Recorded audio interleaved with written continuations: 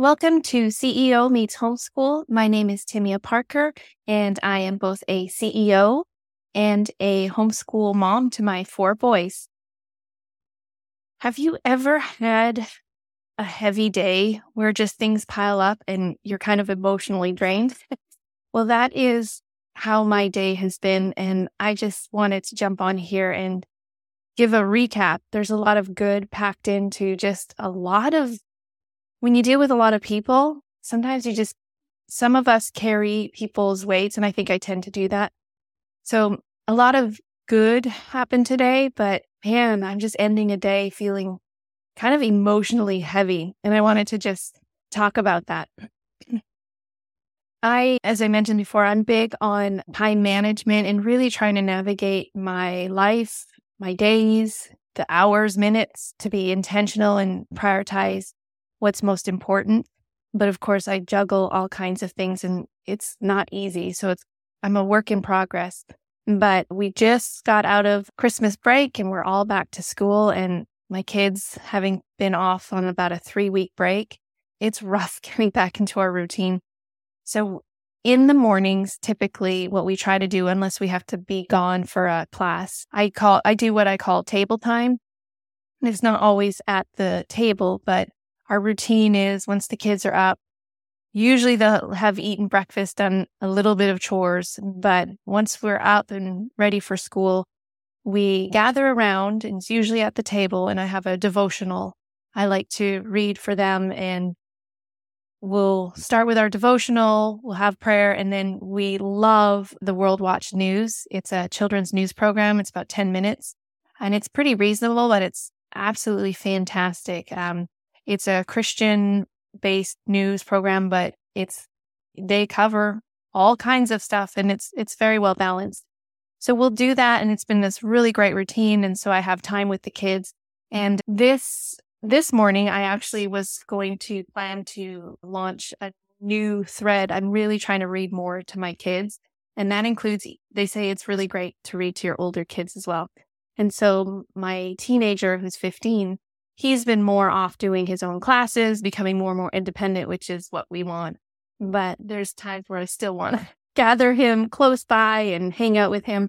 And I found out about this economics curriculum. And just a side note, I don't know if anybody agrees with me, but you know how you go through life and when you look back and you think, if I could do things over again, I would do this. Well, if I could do things over again, I think I would be an economics major. Just thought I'd throw that out there. I love economics.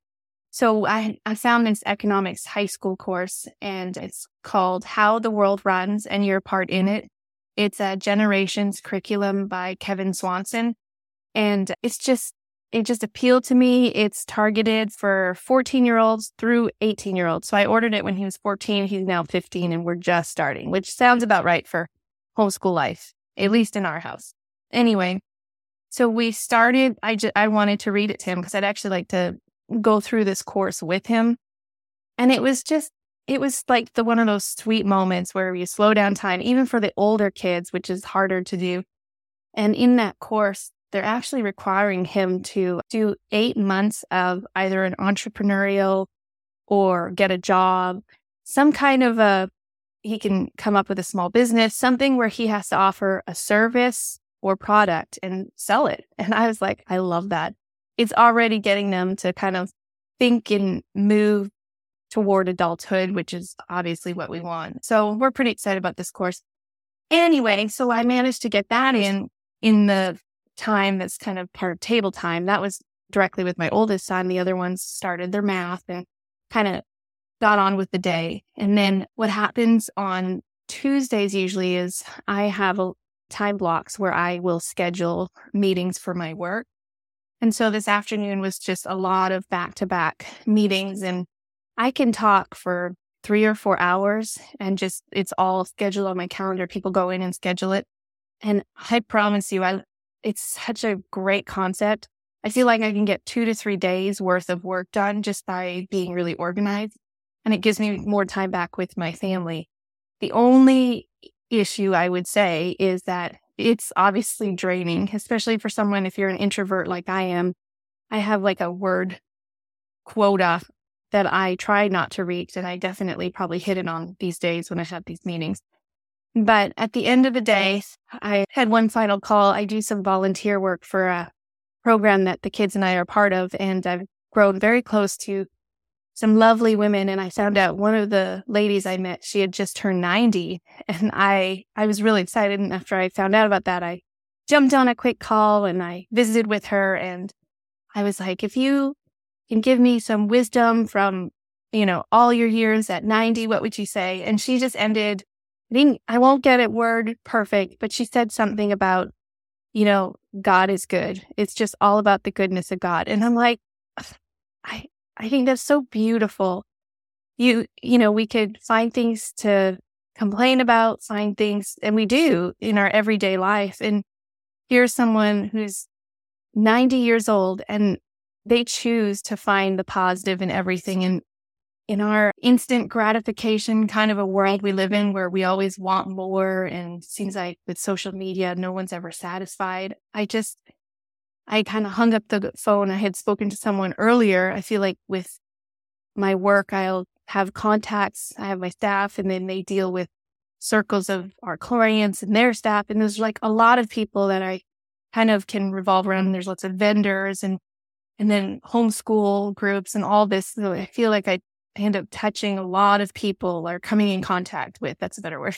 And even if it's just I'm working from home, just emails and phone calls and you're involved in people's lives. And some days you hear about sickness and death and, grieving and big decisions and heartbreak. And man, it's heavy. And other days there's the good. There's, I want to say, birthdays and babies and marriages and just wonderful things that are new life and new beginnings. But when you get to be where you're in contact with a lot of people, it's almost like you can get hit with a lot of that. And it gets heavy. You're happy for these people and you're worried for this one who's heading into surgery. And you just kind of have to juggle that and find a way to process it, to be able to be there for your family at the end of a long and busy day. And I just wanted to end with my call with my dear friend who had turned 90. I'm like, probably some of the things that I'm most pleased that I've managed to do is have good friendships with folks that are elderly.